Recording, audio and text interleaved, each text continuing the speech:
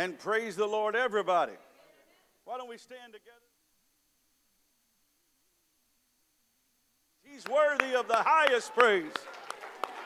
Oh, clap your hands, all you people, and shout unto God with the voice of triumph. Hallelujah! Hallelujah! Thank you, Jesus. Glory to the name of Jesus. Hallelujah. Amen, amen. God bless you. While you're standing, join me in the book of 1 Peter, chapter number 1. Chapter 2, rather. 1 Peter, chapter 2. And we're going to read just a couple of verses in your hearing. Hallelujah. It is good to be with you all today in the house of the Lord. Been gone the last 2 Sundays, and glad to be home. Amen. Hallelujah. Glad others are home too. Our quizzers are back, and youth congress group and staff, of course, they're downstairs, but they're back and on fire. Amen. 1 Peter chapter 2, verse 4, coming to him as to a living stone, rejected indeed by men, but chosen by God and precious. You also as living stones are being built up a spiritual house, a holy priesthood, to offer up spiritual sacrifices acceptable to God through Jesus Christ. Amen. And from these verses, I want to minister on this title and topic today. You are God's house. Amen. Let us pray together. Lord Jesus, this is your church, not ours. Lord, you're the head of the church. God, we're just your body. We're your people. You and your word alone can save and deliver and heal us because you know everything. You declare the end from the beginning. Your word is anointed and appointed for this moment. So on the authority of your word, I bring every thought captive to the obedience of Christ. Let there be a demonstration of your spirit. Lord, let there be a demonstration of your power. Confirm your word with signs following. Let me walk in your spirit and not in my flesh, saying only what you want to say, nothing more or less. In Jesus' name. And everyone said amen. You may be seated. God bless you. Praise the Lord. To all of you joining us online, welcome as well. We bless you in the name of the Lord. And Loretta, if you're watching, I'm waving.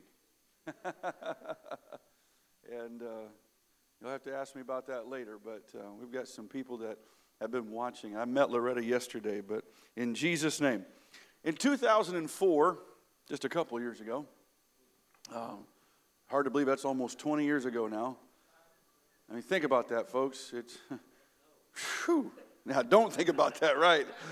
But in 2004, we were living in Caribou, Maine, and we decided God had blessed, and we were able, through some blessings of my father-in-law working for us for virtually free and a few other blessings, that we were able to build our home in Caribou, Maine. And so was able to even design the layout myself, and that was kind of a fun experience. My father-in-law helped me and gave me some resources, and I was able to design the home the way we wanted it, put things where we wanted it.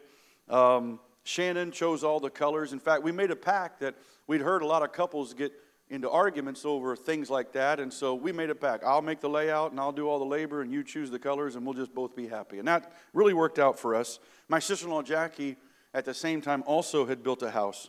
One of the things I wanted was a closet. My suits, I didn't want them dragging on the floor, so I designed a closet where they were up a little bit higher, and we both wanted, of course, our own private bathroom, and we did that, and just a few other things, and it was really neat to do all that and experience that and get to have that privilege, and working, of course, with my father-in-law and his help. And recently, him and my mother-in-law, Carol, just built a house, and they designed it the way they wanted to, and they set it up like they wanted to, and did all the work, and he, of course, built it along with some help. The reason I'm giving you this brief history and somewhat personal history of building a home is its application to the message that God has given me to share with you today. My father-in-law, Earl, over the course of his life, has designed and built hundreds of homes and even churches. in his lifetime. And just as I was privileged to help him in 2004 build my own and also build Jackie's, God is the builder and the maker of our lives. Amen? You are God's house.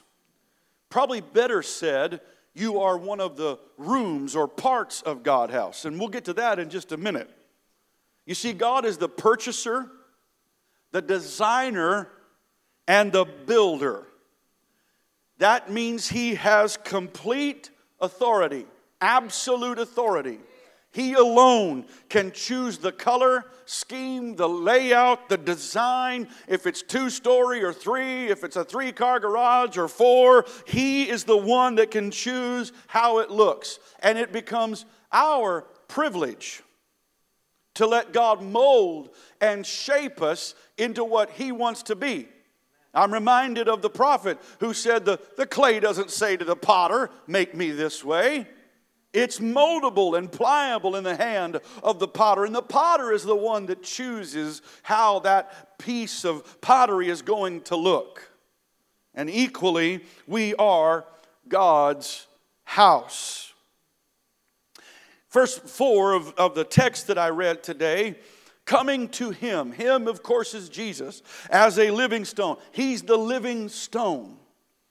He's rejected by men, but chosen by God and precious. Of course, Peter is building this upon Jesus' own words to him when he was alive. He's building it upon what the scriptures teach, and I'll go through a number of those today. And of course, he's obviously inspired by the Holy Spirit to write this. He mentions coming to him. Coming to him as a living stone. Meaning, we've got to go to Jesus. If we want to be the right type of house, if we want to be the successful people that God has for us, we've got to come to Jesus. Can I tell you, our world needs a come to Jesus moment if they ever have. Amen. Our society needs to come to Jesus. And can I tell some prodigals that might be listening online, it's time to come home and come back to Jesus. Amen. Coming to him as to a living stone. He is the living stone. Now, this is sort of oxymoronic because stones aren't alive. They're inanimate objects. But it's obviously a reference to the fact that like the cornerstone that was used in the ancient building processes that would measure everything from it, we have to come to him. And he's a living stone. You know what that means? That means people 2,000 years ago had to come to Jesus. That means people, all continents and all eras of time have had to come to Jesus. That means today, whether it's in Omaha or whether it's in Oregon, whether it's in Australia or whether it's in Africa, you still got to come to Jesus as a living stone. He's the living stone that we go to. There is no other gospel. There is no other message. Acts 4:12 tells us that he's that only name that we're saved by. He's the only way that we get to heaven. Jesus himself said, I am the way, the truth, and the life. There's not multiple ways. There's not multiple truths. There's no, I know society wants to say there's my truth and there's your truth, but can I tell you, there's only one truth, and it's not just a what, it's a who. It's Jesus Christ. Amen. And so we have to come to him. He is the foundation. Here's what's interesting. The Bible also calls him the head of the church. So he's both the foundation and the head. He's both the author and the finisher. He's both the beginning and the ending. He's both the first and the last. Amen. You could just about say Jesus is all in all because that's what the Bible says. Hallelujah. And so he's the perfect foundation upon which we are built. Do you know if you don't have a good foundation, you're not going to have a very solid home? I remember when we were building then. Now, some of you that know me well know that one of my struggles is patience. Especially when it comes to drivers. Okay? Hallelujah. Got a couple amens there. Some of you know because you also maybe have experienced that as well. Well, you know, we were building, and This one particular day, we had the footing forms, the concrete footing forms laid out. And we are literally, and we're putting pressure-treated plates on top to then, of course, build the rest of the house going up. It was a raised ranch, so half of it was underground, half was above on that first floor, and then the other half, of course, was, it was basically a story and a half. But anyway, I digress. So we're laying this out. We've got the footing forms in. We're putting the pressure on, and we're measuring cross measurements and this measurements and this way, literally all day. And I'm getting impatient. And my father-in-law can tell that I'm ready to do something else. I'm ready to pound something or drill a hole or do something. We've been measuring all day and tapping and clicking and this. And he looks at me and he says, Myron, he says, I know you're impatient. He said, but trust me. He says, what we're doing now is making sure that everything is plumb. Because if we don't get this right, the house ain't going to be level. And I've never forgotten that day. I never forgotten that moment as all of a sudden I realized, you know what? I need to slow down and make sure we're getting it right. If you want to color outside the lines when you're in your coloring book, that's okay. But when it comes to building a house, you better make sure it's plumb. You better make sure it's aligned. And that's what this is saying, that He is that living stone from which everything is measured. You have to make sure the foundation is right. And can I tell you plainly and lovingly, Jesus Christ is the sure foundation. You don't have to worry about it. You don't have to redo it. We don't have to build it again. It's a sure and firm foundation. Praise God. Amen. There was brick and mortar, of course, in the temple in Jerusalem. Just like there's brick and mortar and whatnot in our building here. But that brick and mortar was not the place where God intended to dwell. It was a temporary housing. It was to point to something, just like the tabernacle in the wilderness. It pointed to something, i.e. Jesus Christ. And now that the new covenant has begun, it's not a single solitary place. We don't have to travel. We didn't have to travel to Jerusalem today to worship. Nor did we have to build a replica of that same temple to come to worship. Our building is designed like this, and you pick 20 other churches and they're designed differently. Some have balconies, some have windows, some don't. Some are bigger, some are smaller. But as long as Jesus Christ is the foundation, as long as His Word and His doctrine is what is taught, preached, believed, experienced, but more than a building, we are His house. That means even if I'm at work on a Monday or at vacation on a Tuesday or with friends on a Wednesday, if I'm with the Gottman group on a Thursday in the park, I'm still the church. You're still the church. Praise God. We are the church, and He is still our foundation. Praise God. But here's the sad part. Also in verse 4, it says, He was rejected by men, but chosen by God and precious. Peter here is quoting from Isaiah 53:3. He is despised and rejected by men, a man of sorrows and acquainted with grief. And we hid it, as it were, our faces from Him. He was despised and we did not esteem Him. John also mentions the rejection of Jesus in John 1:11. He came to His own and His own did not receive Him. But while the Jews rejected Jesus, and while still today people reject Him, thank God a remnant of the Jews accepted Him. Thank God a remnant of the Jews were filled with His Holy Spirit and baptized in His name. And as well, thank God Gentiles were grafted in. Amen. And the church continues to grow. You see, Jesus wasn't starting just a denomination. He wasn't starting buildings that had to be replicated. He was starting a movement that will go for all eternity, because this movement, this everlasting gospel, will eventually merge with the second coming when we will spend eternity with Him. Hallelujah. Hallelujah. And even though He was rejected, He's chosen by God and precious.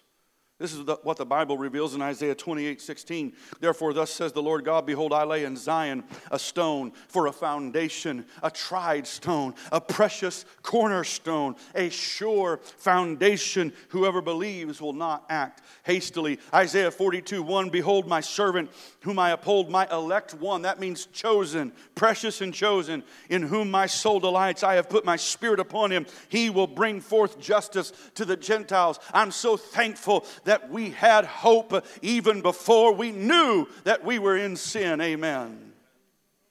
I wonder if we could just pause for a moment and thank God that he was wounded for our transgressions. Can we just pause a moment and thank him that he was bruised for our iniquities? The chastisement of our peace was upon him. Amen. And with every one of his stripes we're healed. Jesus, we thank you. We love you. Thank you for salvation. Thank you for coming and finding me in the pit of sin that I was in and bringing me out into the light of your glorious truth. Hallelujah. Amen. I want him to be precious in my life. Amen. I want him to be something that I value. I'm thankful for my foundation today. Amen. I'm thankful, amen, that I've got a sure foundation to stand on. Praise God. Praise God. You know what's beautiful about that? Not everybody has a good family tree, a good history to lean back on.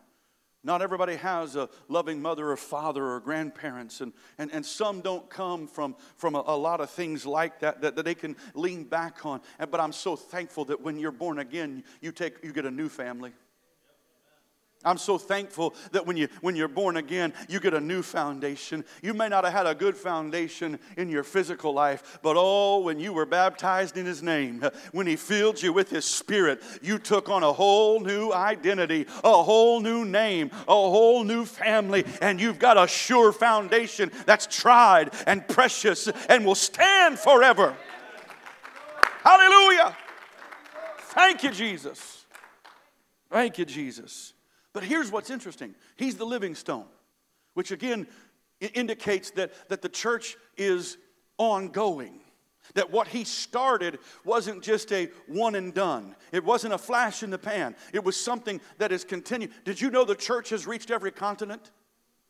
Did you know his light, his kingdom has expanded beyond? Did you know kings? Did you know presidents and leaders, world leaders, have heard the glorious gospel of Jesus Christ? All the way from the slums to the highest echelon of society, the gospel has been heard. Amen. That's what it was meaning by a living stone. That foundation continues. That building continues to grow. Praise God. But here's what he says in verse 5. You also, as living stones, are being built up a spiritual house. Here's what's beautiful about that. We can look back and we can go back to where this was eventually laid or initially laid. And that's when Jesus was here. Right? He comes, he's alive, lives, dies, rises again, ascends. 7 days later, what happens? The outpouring of his Holy Spirit. He's the rock upon which the church is built. Peter's just a stone. He's the rock. Don't get Matthew 16:18 confused there. He wasn't saying, Peter, upon you I'm going to build the church. The rock of that faith that you are the Christ, the Son of the living God. That's what he's building it on. And that began to manifest. It started as 120. And then it spread to the streets, and it was 3,000. And the next chapter, 5,000. And it just continued to grow. In chapter 6, you got a great company of priests who are saying, we realize you are the prophesied one. And they turned to Jesus. And then you got Acts 8, and it's Samaria, and Ethiopian eunuch. And then Acts 9, and it's Cornelius and the Gentiles. And Acts 19, and it's some of John's disciples. And it continues to grow.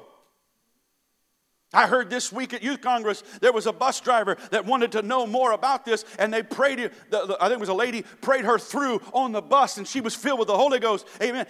That's what it means by we're living stones. The church is continuing to grow. The church is continuing to expand, and our family is continuing to expand. People we haven't even met yet are being born into the kingdom of God. Boy, what a day that's going to be when we meet everybody, huh? What a day that's going to be when we stand with Him in eternity and we worship one with another and we meet people who are a part of that great family. That's what it means by we're the living stone. He is the chief cornerstone. He's the living stone. But we're also living stones as we are born again of the water and the Spirit. You see, I'm going to go back for a minute to the brick and mortar of the temple. When God lays out the tabernacle plan to Moses, He takes him, if you read Hebrews, He takes him into the heavenly places and shows him the blueprint. And the layout was copies of the heavenly things. Did you know you could look at each part of that tabernacle and see Christ? He's the altar of sacrifice. He's the brazen laver. He's the showbread. He's the candlestick. He's even the veil, the Bible says, the new and living way. He's the Ark of the Covenant. He's all of it.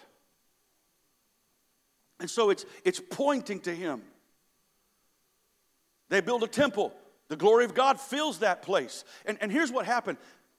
Solomon misunderstood for just a brief moment God's purpose. He quotes from Exodus, and here's what he says in 1 Kings 8:13. He says, I have surely built you an exalted house and a dwelling place for you to dwell in forever. This is at the dedication of the temple.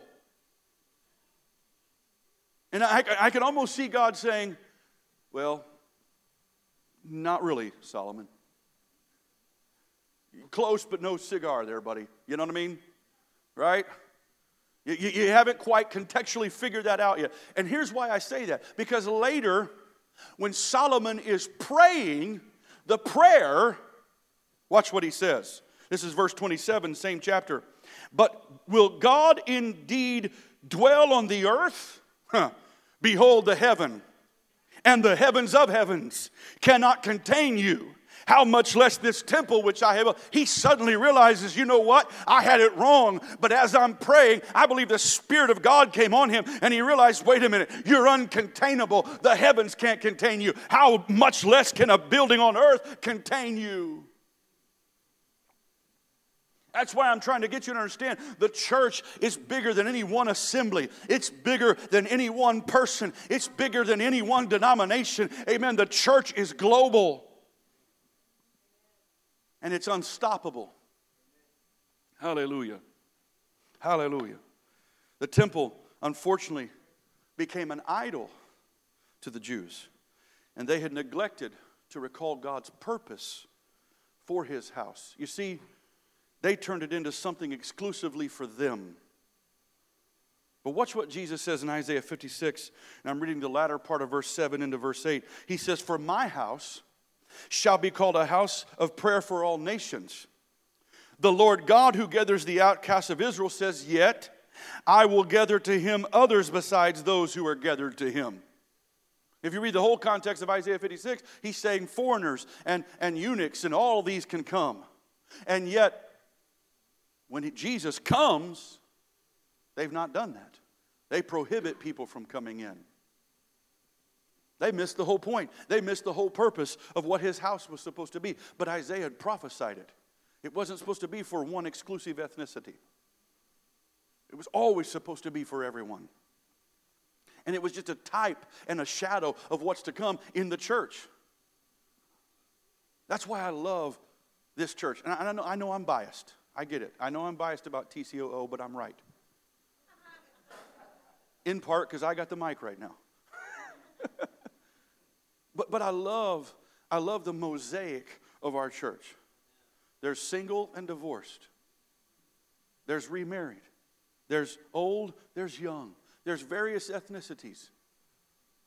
There's people from all walks of life and backgrounds. But when we come together, it's not our differences that we look at.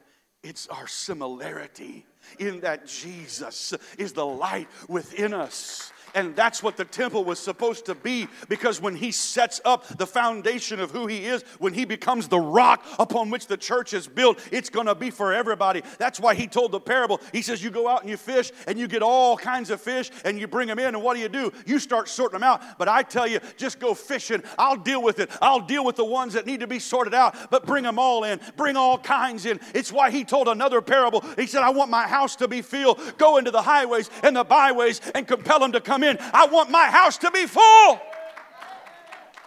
Hallelujah. I want people to come. I want people to realize this is a place of refuge. This is a place of hope. This is a place of healing. Don't be fooled by a suit and a tie in the preacher this morning. I've got a history. I've got a past that's under the blood, and we all could have a same testimony. We've got to reach people where they are. Hallelujah. So once again, as we thank God for what this is all pointing to, and that we are that temple, we are that church, we have to realize that since we're his house, he's the foundation, he's the architect, he's the builder, he's the purchaser. He gets to design his house. Therefore, we should study his word. How can I please you, Lord? How can I more appropriately obey and be faithful to you and your word? You see, if we're to worship God, we must worship him the way he wants us to. I've heard people say, I worship God my own way. That's not biblical. Now, I know in part, maybe sometimes what we mean by that is, maybe you're an introvert, and you're not going to be like me and go, glory! Maybe you're not going to come down in the front and wave a handkerchief like I do. I understand that part of it, you know. And thank God, again, for diversity. We got some people that jump and some people that kneel and you know, so praise God for all that. However, we must worship him the way he wants. And watch what he says in his word. John 4:23, but the hour is coming, and now is, when the true worshipers will worship the Father in spirit and in truth. For the Father is seeking such to worship him. God is a spirit, and those who worship him must, it's absolute, must worship him in spirit and in truth. Don't let the spirit of Cain influence you and try to worship God your way. If he wants a lamb, don't bring him vegetables. Come on, if he wants a pure heart, don't bring him bitterness. Amen? Even David in the Old Testament had an understanding of this type of true worship. Listen to what he says in Psalm 15, verses 1 through 5. Who may worship in your sanctuary, Lord? Who may enter your presence on your holy hill? And he answers his own question. Those who lead blameless lives and do what is right, speaking the truth from sincere hearts. Those who refuse to gossip or harm their neighbors or speak evil of their friends. Those who despise flagrant sinners and honor the faithful followers of the Lord and keep their promises even when it hurts. Those who lend money without charging interest and who cannot be bribed to lie about the innocent. Such people will stand firm forever. Foundation, remember. You see, a lot of times when a preacher starts talking about holiness, at least among some of our ranks, there seems to be this pushback a little bit. Okay, he's going to talk about outward stuff. And that is important. How we look is important, and it's biblical. But if we're just whited sepulchres on the outside and full of dead men's bones on the inside, it don't matter how modest we are on the outside. And equally, if you're so pure in heart inside but immodest outwardly, you're still not holy. The Bible says that in order to perfect holiness in the fear of God, we've got to do so inwardly and outwardly. It's of the flesh and the spirit. Flesh outward, spirit inward. It's not either or, it's both and. And so we have to realize that since we are the sanctuary of the Lord, we have to worship Him the way He wants. You see, worship is not what we do on Sunday. It's not just what we do on Wednesday for an hour. It's not a small group here or there or a Bible study here or there. It's who we are every day. Well, it's good preaching. Yeah, I know, man. I'm telling you. Guy's on fire today. Oh, yeah. He's preaching to me, man. Oh, yeah, me too. Yeah.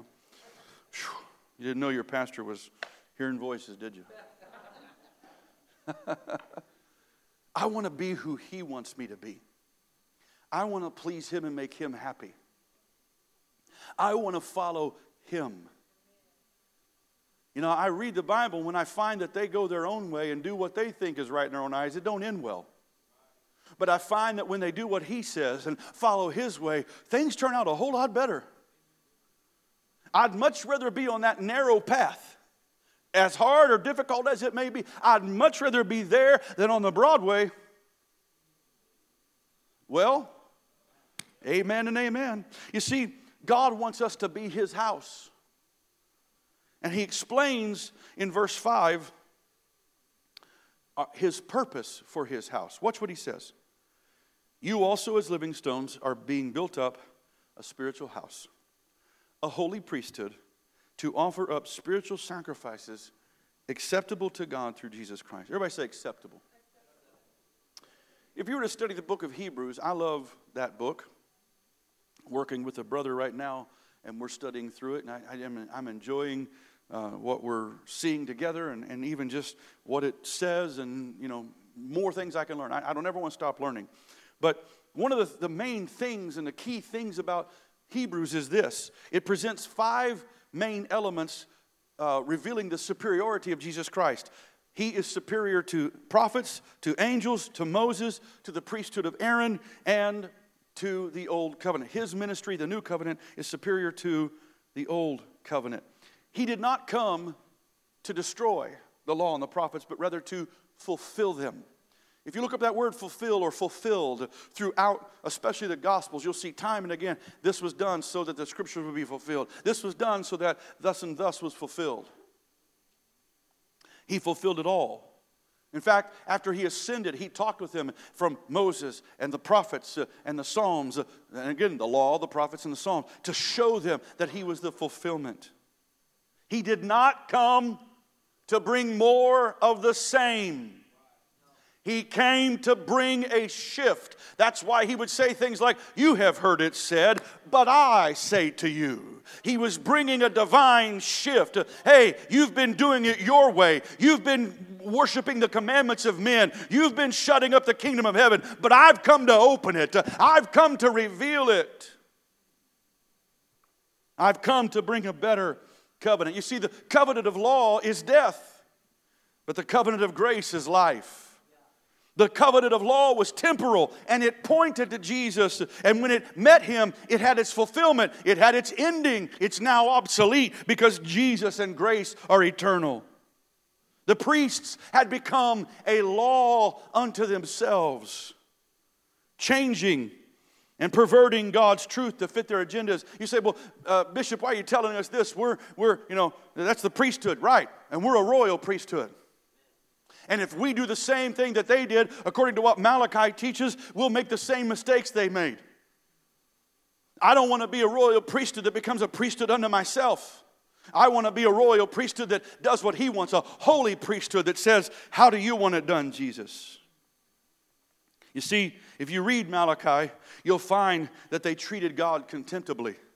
They gave Him inferior and imperfect offerings and took the good ones for themselves. Because of their contempt for God, He had no pleasure in their vain sacrifices. Can I tell you, if we bring God the leftovers, do not expect the blessings of God. Amen? I'm not going to bring the leftovers of my time, the leftovers of my money, the leftovers of my life. God deserves the best, but seek ye first the kingdom of God. How about you think of it this way?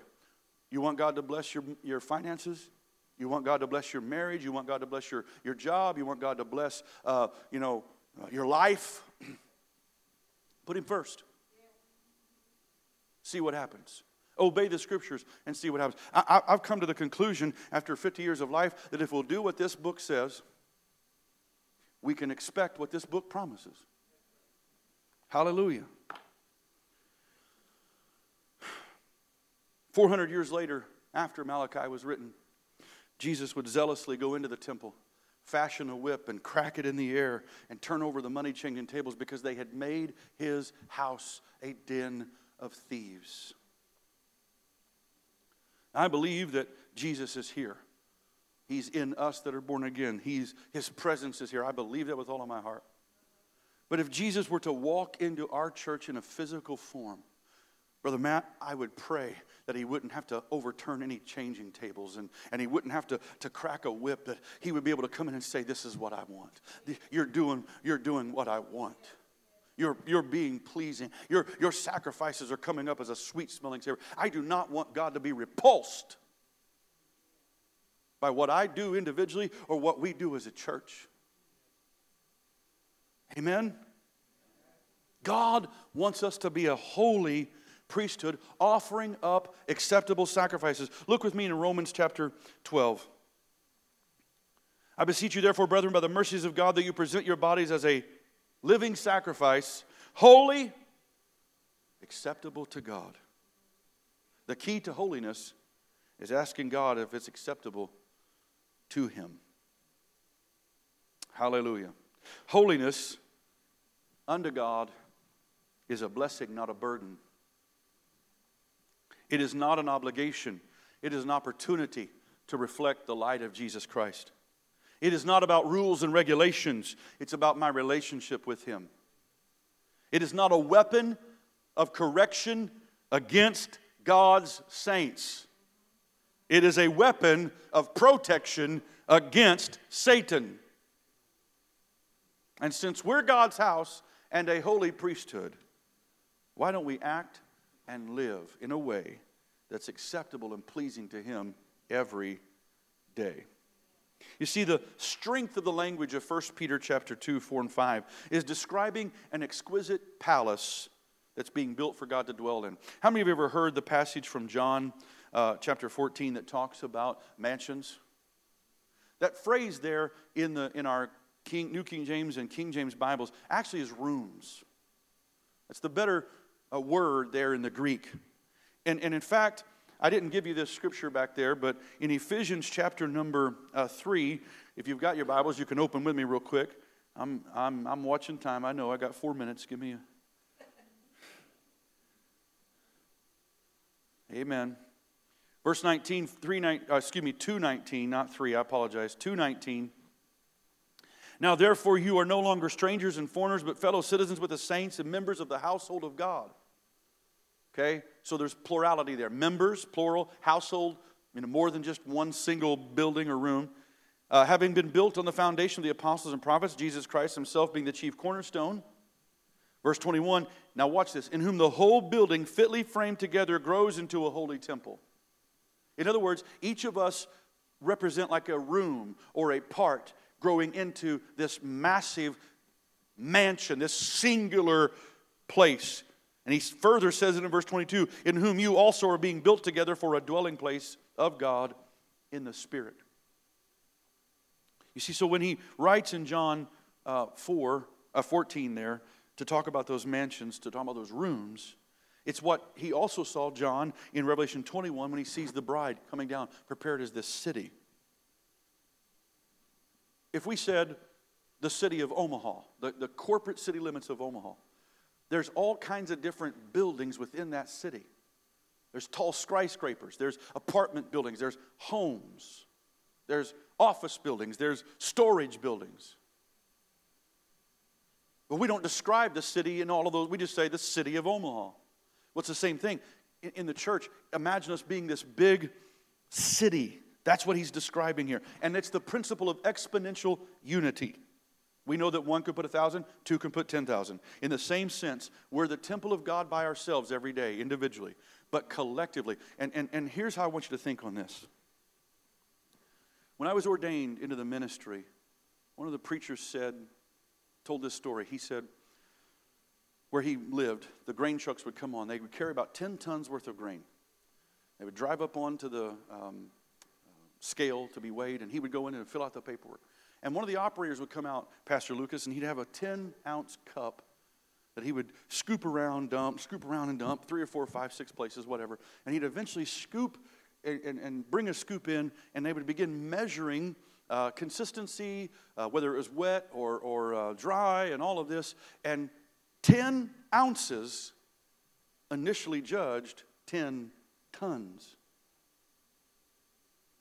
Okay?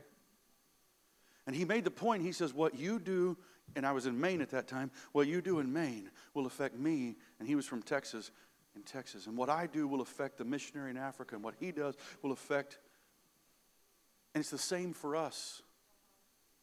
We're being built together. And so individually, I've got to make sure I'm a holy priesthood, because when we link up together, such as days like this, I want to make sure I've done my part to be holy. Because I am God's house individually, but together we are God's house. Let's stand together. Hallelujah. Thank you, Jesus. Oh, Lord, I pray you would help us today, that we would become more like you. Lord, that we would realize that what is so amazing about grace is that you've redeemed us from our sinful state to regenerate us into a spiritual house where you dwell. And that we would work together, knowing that the grace of God comes to teach us and to instruct us, and that we would be like you in Jesus' name. If you would put up one more scripture. Oh, you already put the screen on. That's okay. Titus 2:15. I just want to say this real quick before we dismiss. And I'm reading from the New Living. It says, you must teach these things and encourage the believers to do them.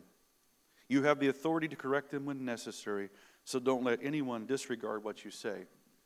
I come to you in that spirit of love today with the authority of God's word, not my own, but the authority of God's word, to say, let's all be what Jesus wants us to be.